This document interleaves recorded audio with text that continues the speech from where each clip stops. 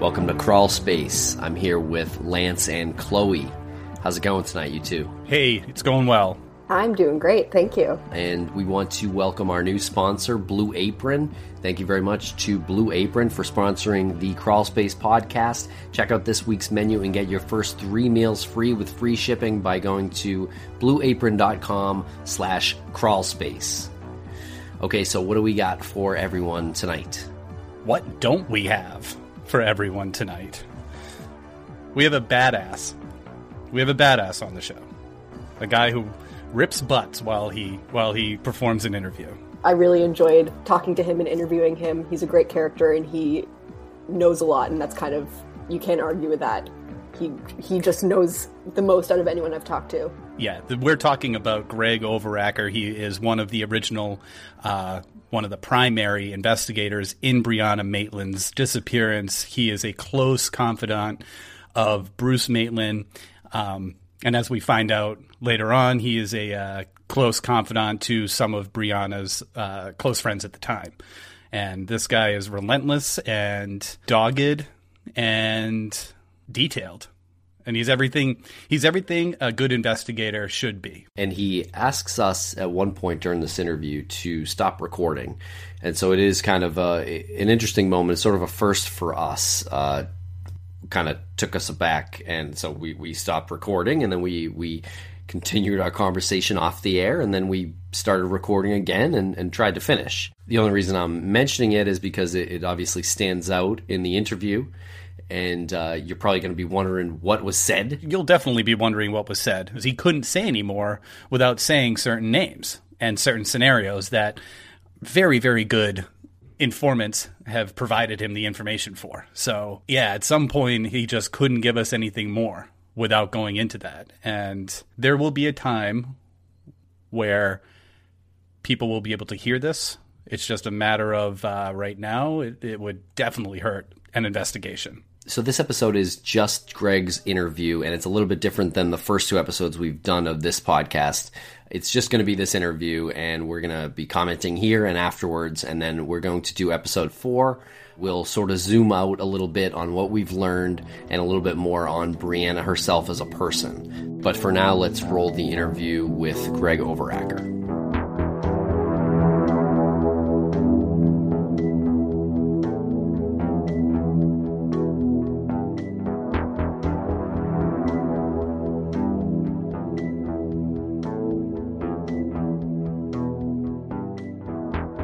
Greg, welcome back to Crawl Space. So we first wanted to ask what you thought of the podcast so far and the direction that it's taken, and the things that have been said on the podcast. I like it a lot. I think Bruce, Brianna's father, really wanted to get some kind of word out. We didn't really know how to do it, so this is a positive thing, and I think he's excited about that. So in order to create the biggest impact, is there a particular direction that you think we should be going in? And are there any particular details that you think we should be focusing on?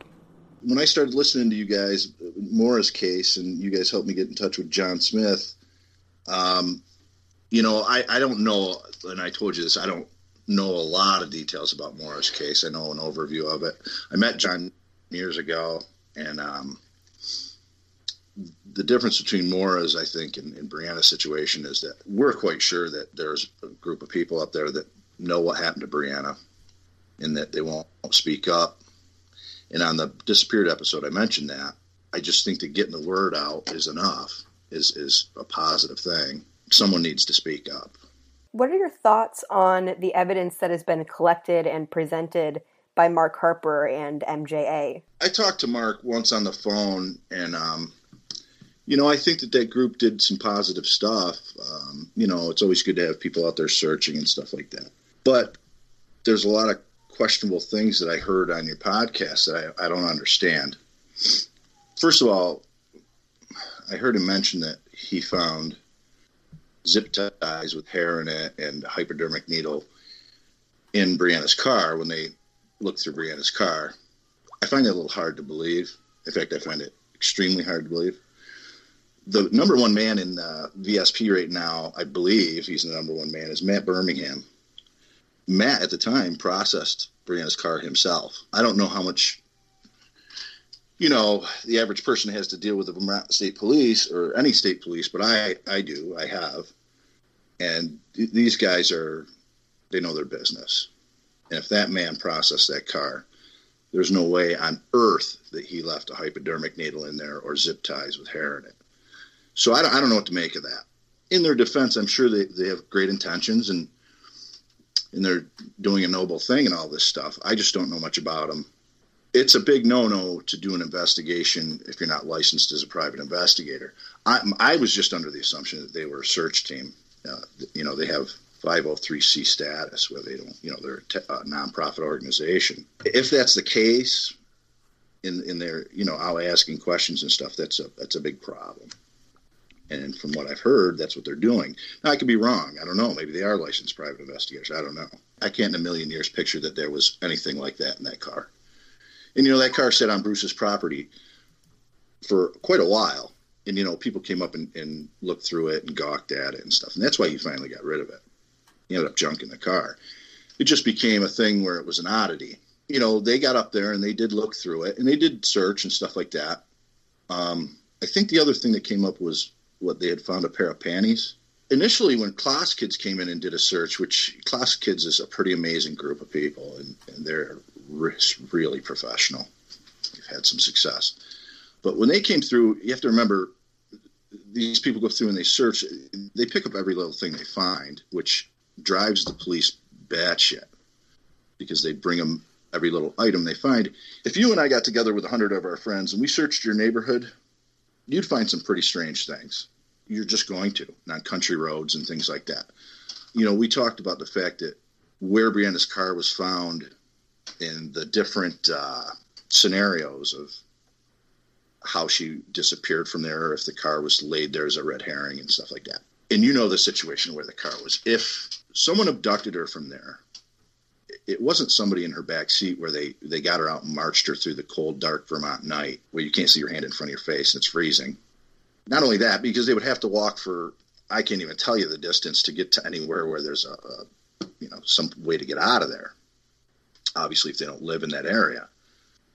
They're not going to walk her down the road and assault her and throw her panties in the ditch. It's just not something that's going to happen. The car initially was towed to a shop. It then was, you know, when everyone realized what was going on, of course, the police took it and processed it. Eventually, it was released to Bruce. It was put on the property, and that's when MGA came and they did some searching and they looked through the car. They did find some interesting things. They, you know, to Mark's benefit. And like I said, you know, I have nothing against Mark. I'm sure. Yeah. They serve purpose, but they did find some fingerprint tape in the car that hadn't been removed that had prints. Is that uncommon though? You know, I don't know. And that's a good question for one of the investigators I'm going to see in the next few days, and I'll ask him that. But he claims that he found valid prints on tape. Now, I don't know. This is what he's telling me. And we asked him, well, if you have these prints, will you take them to the Vermont State Police? And he said yes, and apparently he did do that. But, you know, I've never confirmed that. Bruce and I actually talked about that today, and we talked about it a couple of weeks ago. When that came up, I called Bruce right away, and I said, geez, he's saying he's got prints out of that vehicle, which, again, I find extremely hard to believe. I guess it's a possibility. You know, if he actually found a hypodermic needle and zip ties with hair in it, I'll quit and start baking cakes for a living, because that's just sounds absurd to me. Yeah, that was my other question. He found panties, zip ties, a hypodermic needle, the cap to that. And I just want to clear up any confusion between myself and the listeners and not hold everything up talking about Mark Harper. But did he find some of these items at the scene and some of them in her car when he searched the car later on? Well, I'm making all these statements based on the fact that I thought that he said that he found the hypodermic needle and the zip ties in Brianna's car. And that's why I'm saying it's absurd, because I just can't see that this Matt Holmberg, I cannot even fathom that he would process a car. Can you even fathom a state police processing this car and not finding those items, or finding them and saying, they're nothing, and leaving them in the car? That's absurd. The panties, I thought he said he found a distance away from the the site her car was located in. That's come up before. People have found pairs of jeans in the woods. Hunters have found clothing. That comes up. You'd be shocked at the things you will find if you walk through the woods enough. As a matter of fact, there was a case a while back, or there was a incident a while back. I would have to, if I had to guess, I'd say about a year ago, where they found a skull.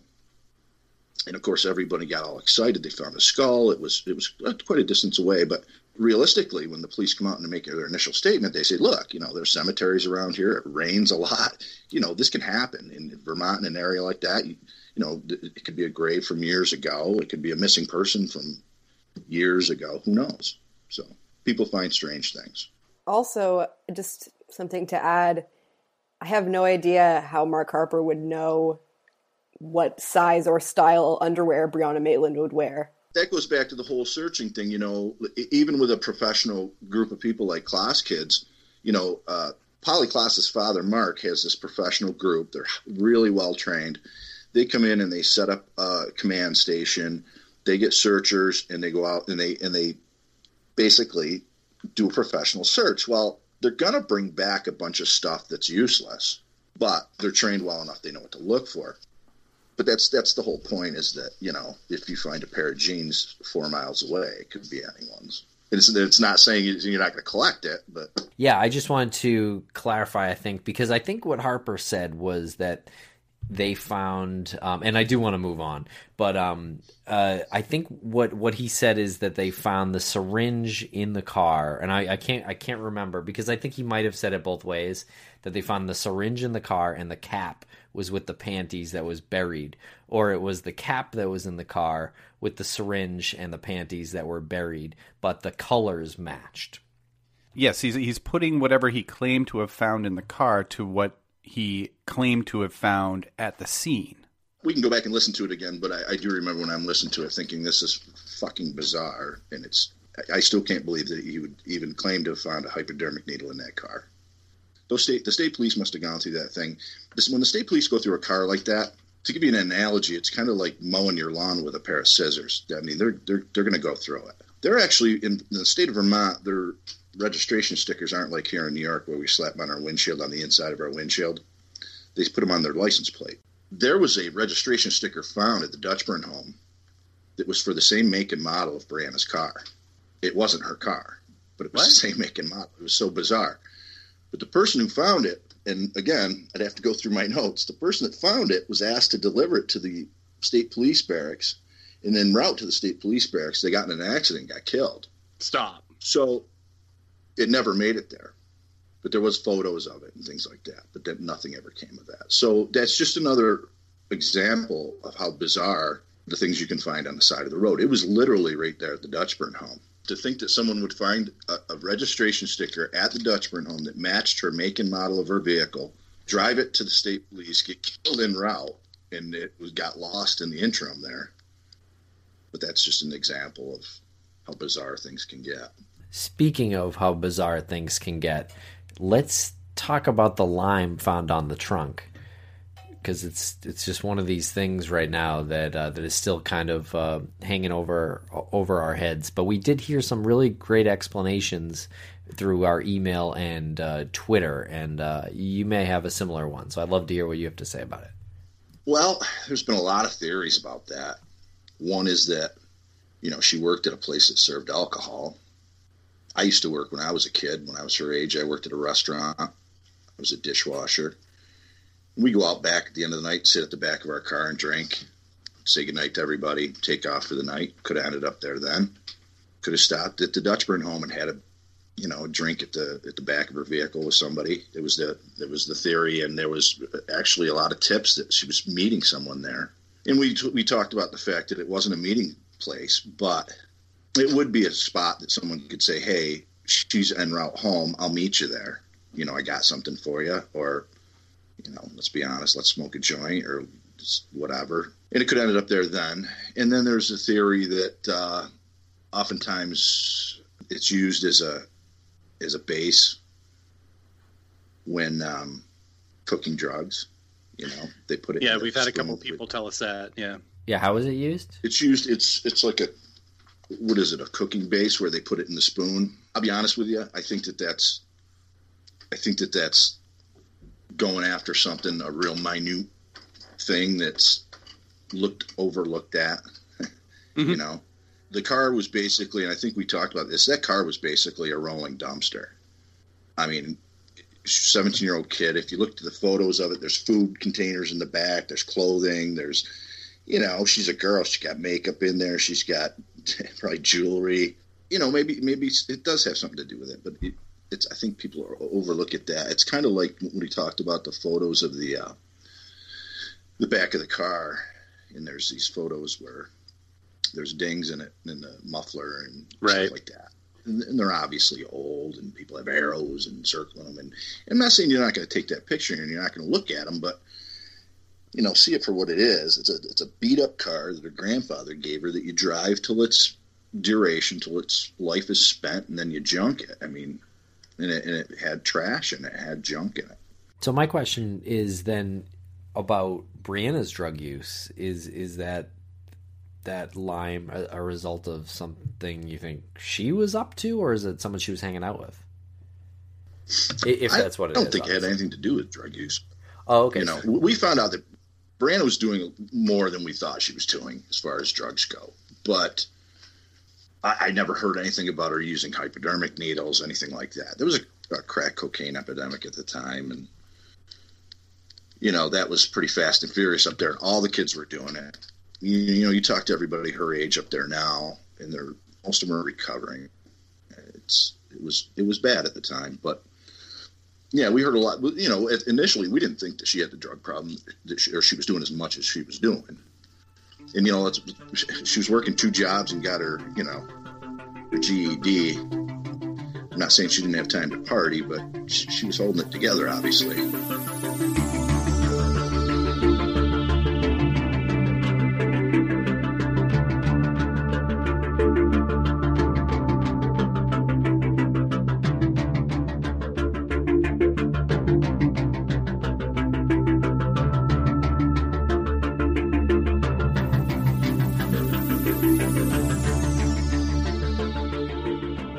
Do you guys know what the #1 fresh ingredient and recipe delivery service in the country is? Oh, it's on the tip of my tongue. You have to tell us. First word starts with B, and the second word starts with A. It's Blue Apron.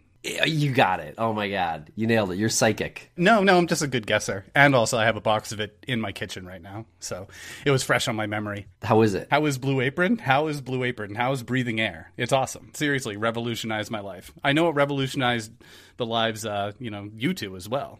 Yeah, I love it. No question about it. And it also supports a more sustainable food system. We all like that. Sets high standards for ingredients. Some featured upcoming meals: salmon piccata with orzo and broccoli, pork chops and miso butter with bok choy and marinated apple. You kidding me? No, I don't think that's a joke. I don't think that's a joke at all. And you can even get vegetarian options. And Chloe, you're a vegetarian, right? Yes. And when I first signed up for Blue Apron, and when I go to any restaurant, that's going to be my first concern, whether or not there are good options for me. And I was really happy with the variety that Blue Apron offered. All the ingredients were really fresh. The recipes were really creative, and it was just a lot of fun. It was a great activity to do with my friends. And it's easy, too. Each meal comes with a step-by-step, easy-to-follow recipe card and pre-portioned ingredients, and it can be prepared in 40 minutes or less.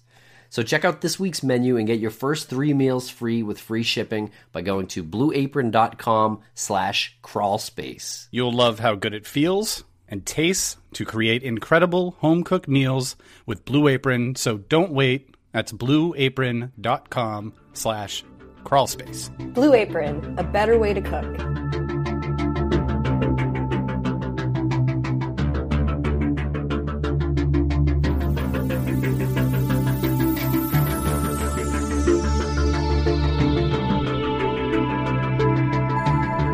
I just have one question about the car. Also, to clear up some misinformation, it looks from the picture like it's no more than 15 or 20 feet off the road, but some people have said it's 50 or 60. Yeah, it was quite a little distance. Yeah, those pictures are a little deceiving. I'll see if I can find a better one for you. But yeah, it was quite a distance, which is why, my theory it always bothered me that didn't really fit real well with my theory, because I always thought that she met someone there, and when some kind of a altercation took place, that instead of backing out of there like I would, backing and putting the ass end of the car up into the road and then going forward, that she would do a 3-point turn or 2-point turn, whatever you would call it, and she gunned it in reverse and hit the building. But that's quite a distance. Well, it's a very deceiving picture, because I've gone years thinking that that car was immediately off the road. It was a pretty good distance, but if she did pull off the road, like if she was heading home the way she was heading home and she was going to meet somebody there, she would have pulled across oncoming traffic, which there's no traffic on that road hardly ever, but you pull across oncoming traffic and you roll off onto this gentle grade where the people that lived there actually did park when they lived there. And if she pulled up there and stopped her car to meet someone and they were coming the other way, well, they would be facing each other. So if she did need to leave, she would have had to go in reverse, because the other car would have been bumper, facing her, bumper to bumper. So that makes sense. And if somebody was throttling her or trying to pull her from the vehicle, and she's gunning it in reverse, it's very feasible that she would travel that distance. But I've seen photos of the car, photos that the public don't have, that her window was up and her door was shut, which isn't to say that somebody didn't just shut the door as they left, or pulled her out and shut the door, slammed the door or whatever. But that's a big door, those big old cars. If somebody was reaching in, throttling her, and they gunned it in reverse, if that door was open, it would have took them down. Oh, sure. Yeah. So it kind of screws that theory up. Chloe, you've been up there, right? Yeah. In a previous episode, I think you said 50 feet, but Tim and I convinced you that you might have said 15 feet. Being there, I do think that the roadside pictures that we've seen are deceiving, because actually standing there where she actually hit on the side of the barn, like it's not directly off the road. Well, there's something else I wanted to bring up that I heard you guys talking about, I think on Bruce's episode, was about someone getting behind the wheel and being a tall person, and that it didn't really make sense. Well, I got to tell you, I've repossessed thousands of cars, literally thousands of cars. And back prior to chips being in the keys, we would just go to the car dealership with a VIN number, and they'd cut us the key. We'd go to the house, middle of the night. It was like taking candy from a baby. You just get in the car and take off, but you want to get out of there quick, especially in a bad neighborhood. So we take 5 or 6 cars a night, go in, put the key in, get out.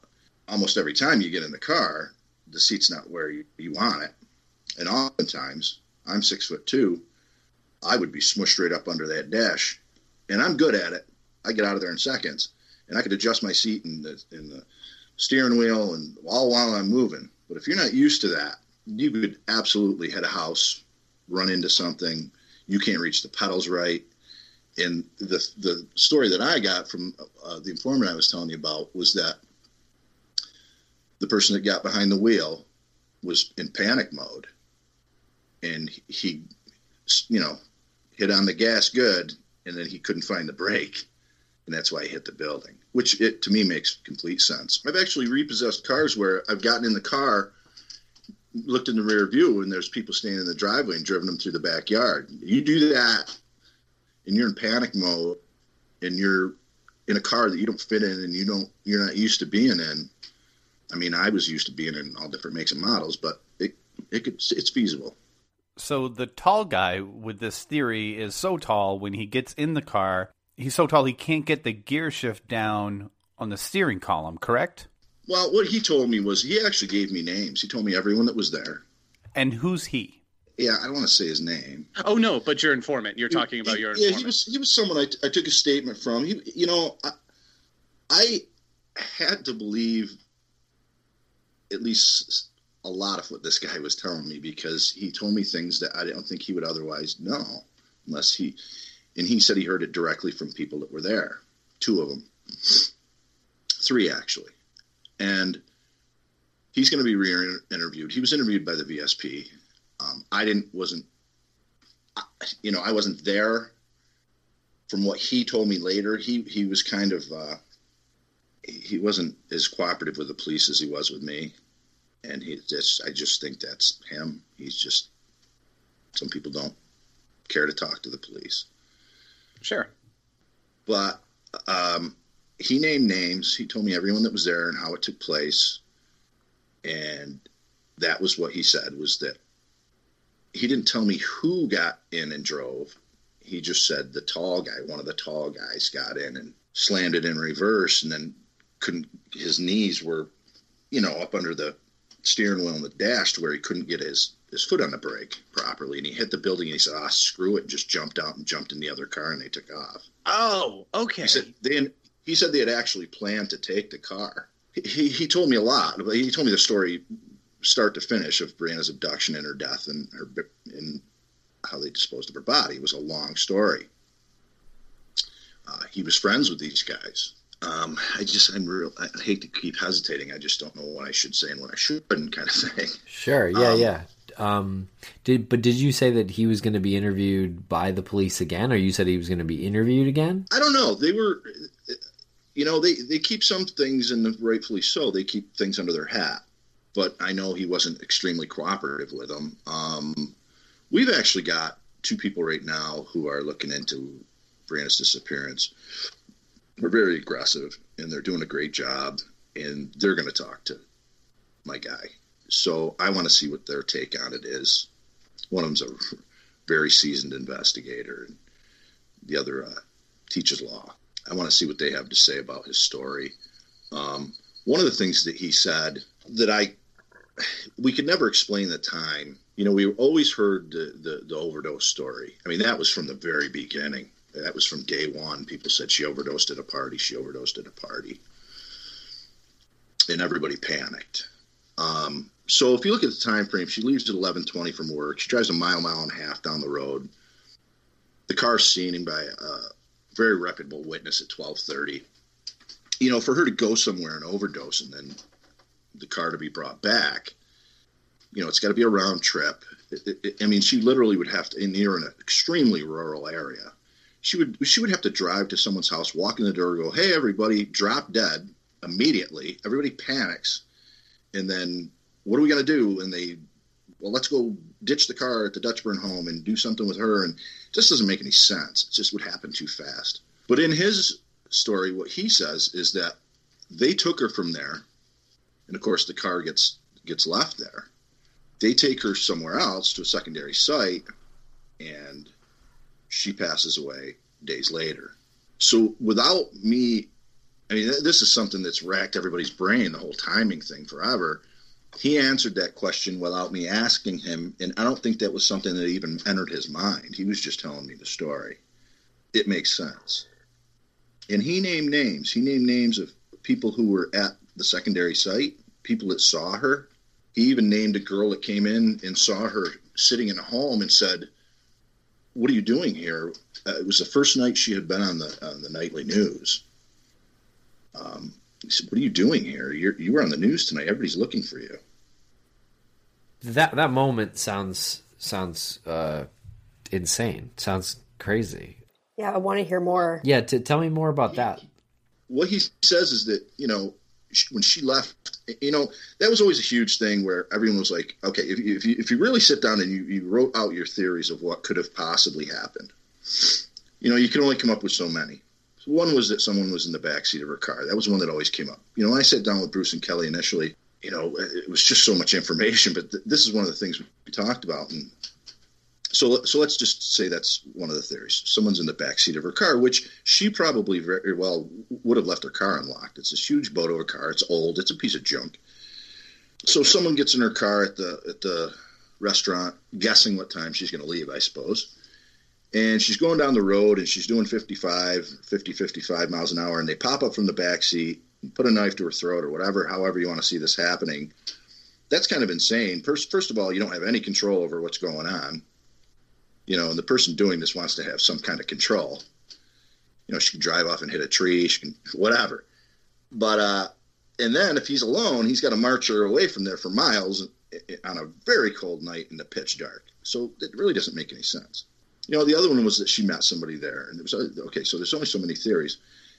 When he tells this story, I don't think he'd gone through all this in his mind. He was just telling a story. He didn't. I don't think he I don't think he sat down and said, okay, how can I make this believable? He just told me, and some of the stuff got a little far-fetched, and he goes, I don't know, man, this is just what I was told, and these were the people that were involved, and they told me this on multiple occasions. So basically, he said that when she left, a car pulled out and followed her to the Dutchburn home. When she got to the Dutchburn home, there was an obstruction in the road. When she went to stop, guys came out that were waiting there, and they boxed her in. Car behind her, guys coming out. She doesn't know what the hell's going on. And they pull her from the car. The tall guy gets in the car, goes to leave, and he hits the house and says, screw this, I'm not taking the car, I'm just going to get out of here. Jumps in the car, and they leave. Now, yeah, you can punch a million holes in that story. You really can. But it was wild the fact that he told me everyone's name. He told me that one person actually dropped something at the site and went back and was upset that he had to go back to look for the personal item that he dropped there. It's strange things. But either way, he answered the question of the time frame, that being so close from the time she left and the time someone witnessed the vehicle, because it was quick. And the stories of her overdosing that we heard from everybody now make sense, because she doesn't have to be in that quick time frame. You see what I'm saying? I was just wondering if throughout your communication with your informant, if he or she has ever given you any reason to doubt their story, or if something didn't add up. Well, he wasn't from that area. He had moved there, was trying to make a go of it. He'd been there for a while. He met these guys, spent time with them. Wasn't buddies of them. I mean, he didn't, go to their house for coffee and things like that. But he did actually go to one of them's house a few times to drop stuff off, things like that. He spoke to his kid, knew his kid. He has been in trouble a few times. Drugs. I don't know. I mean, that's why I've got this other really seasoned investigator that's going to go up there and talk to him. Two of them. But, he just said a lot of things that made a whole lot of sense. And he even tried to back up some of his story by saying, I don't remember what the dates are, but if you looked up this particular incident, it was that day. So he gave us kind of things to work with. And the story thickened. I mean, he actually went on to say how she passed away, where she was taken, and where she is. Where is she? Well, it's on private property, or obviously I would have gone and looked. How private? How private can that be? Personal property. It's property you can't go on. I don't know how much I should say about that, but... Can I ask a quick question? Sure. How long into your investigation did you... Well, I want to hear his answer. No, I think this might help the answer. Okay. How long was it into your investigation before you realized this property was a prime location for her to be? Can you stop recording, actually? Oh, I can, yeah.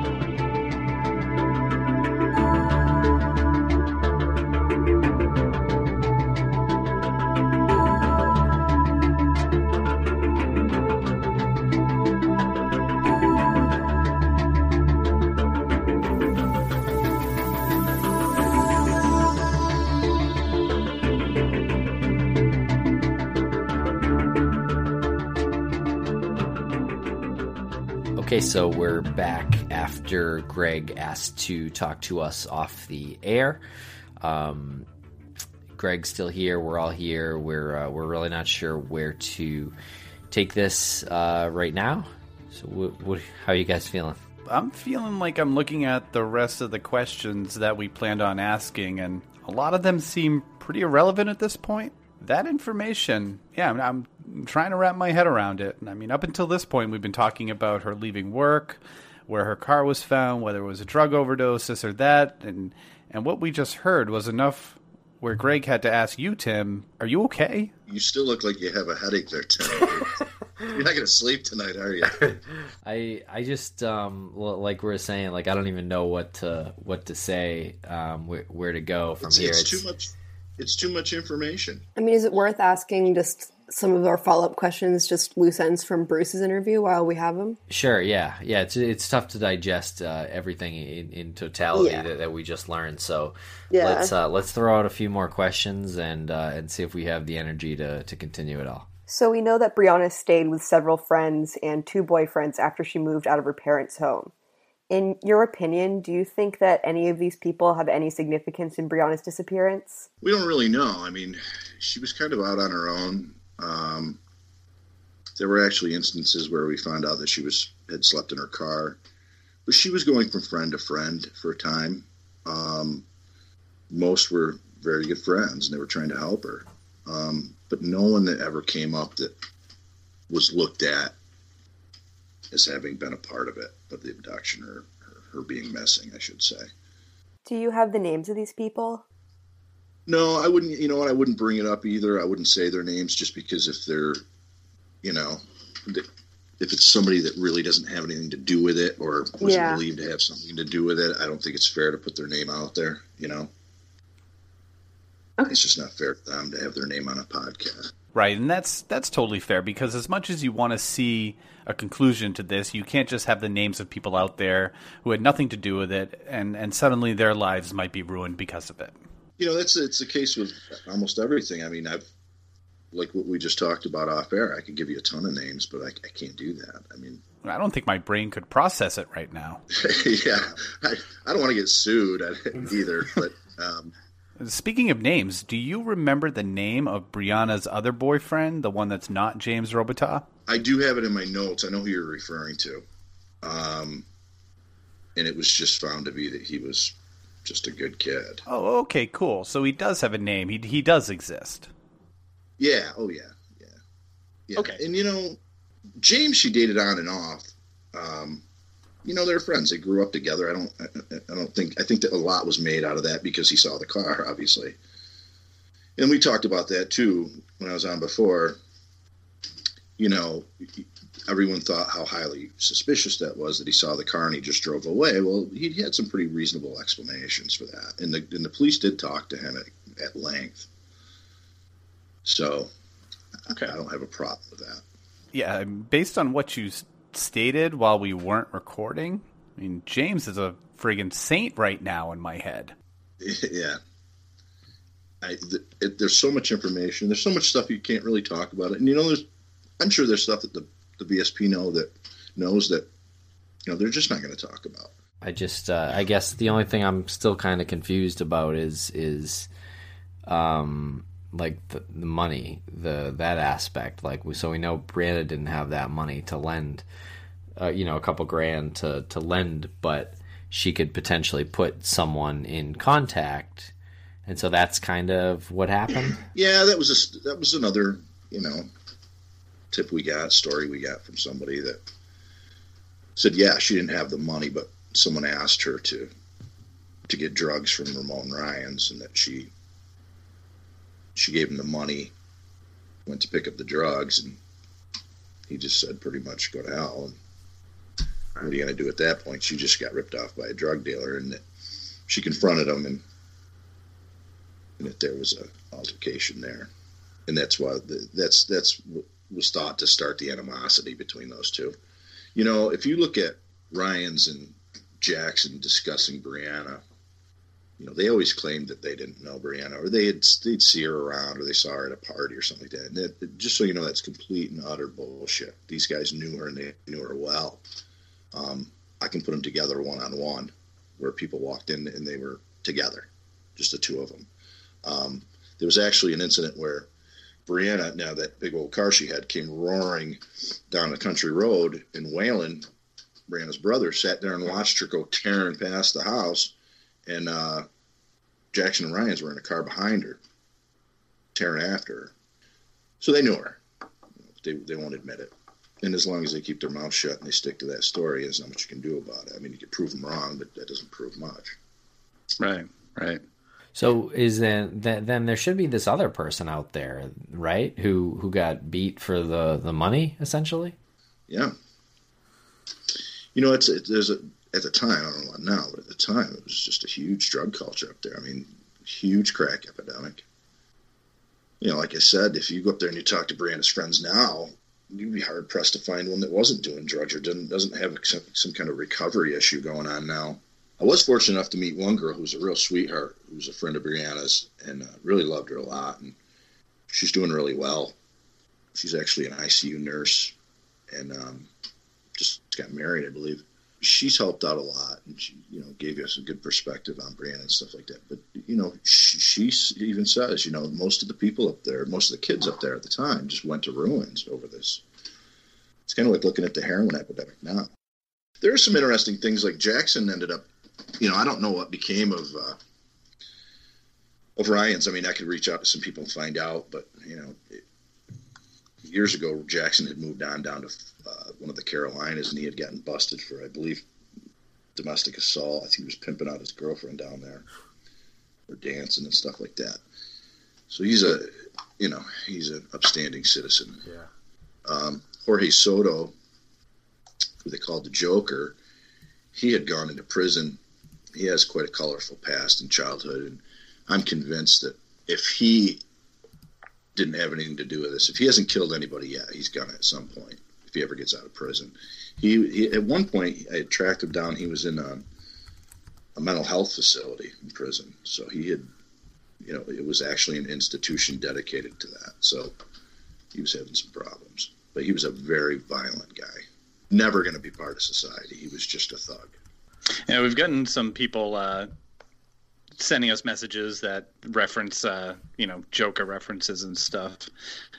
Yeah, there were a lot of people that were absolutely convinced that he had something to do with it. And he actually told people that he did it, you know, but when you questioned him, he'd say, I was just doing that to, you know, get some street cred. I just wanted to scare people, you know. He actually, there was a incident where he was at a party, you know, outdoors, a bunch of people out drinking around a fire, and he strangled a puppy to death in front of everybody. Jesus. Pretty serious guy, yeah. This must have been something that happened up in the area that you just said he might have said something that, could give him some street cred. I can imagine there must be a dozen thugs up in that area that see this happen and take credit for it just to get the street cred. Oh, yeah. It's a very strange place. I mean, you know, it's like I said, it's extremely rural. You know, you've got a bunch of farm kids and, you know, townies and stuff, and then you get these guys that come in and they're dealing drugs, and people that get really heavily involved, and it's a big trafficking area. And they know that. The state of Vermont knows that. Vermont State Police know that. The proximity to Massachusetts, the pipeline up from New York City, and proximity to Canada. Exactly. Yep. This has been the weirdest interview we've ever done.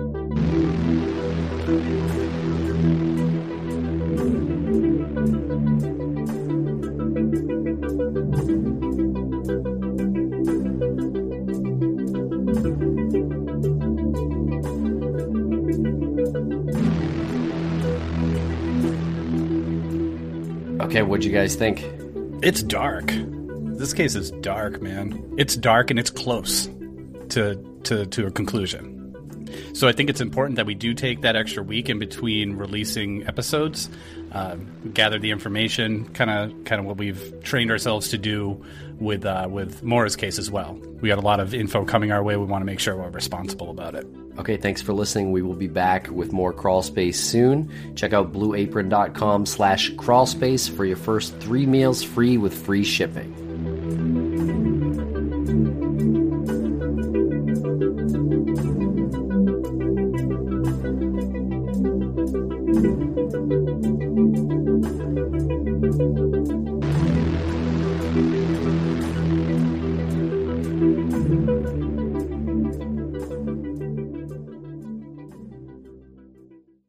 When a person goes missing, their loved ones often find themselves overcome with worry and grief.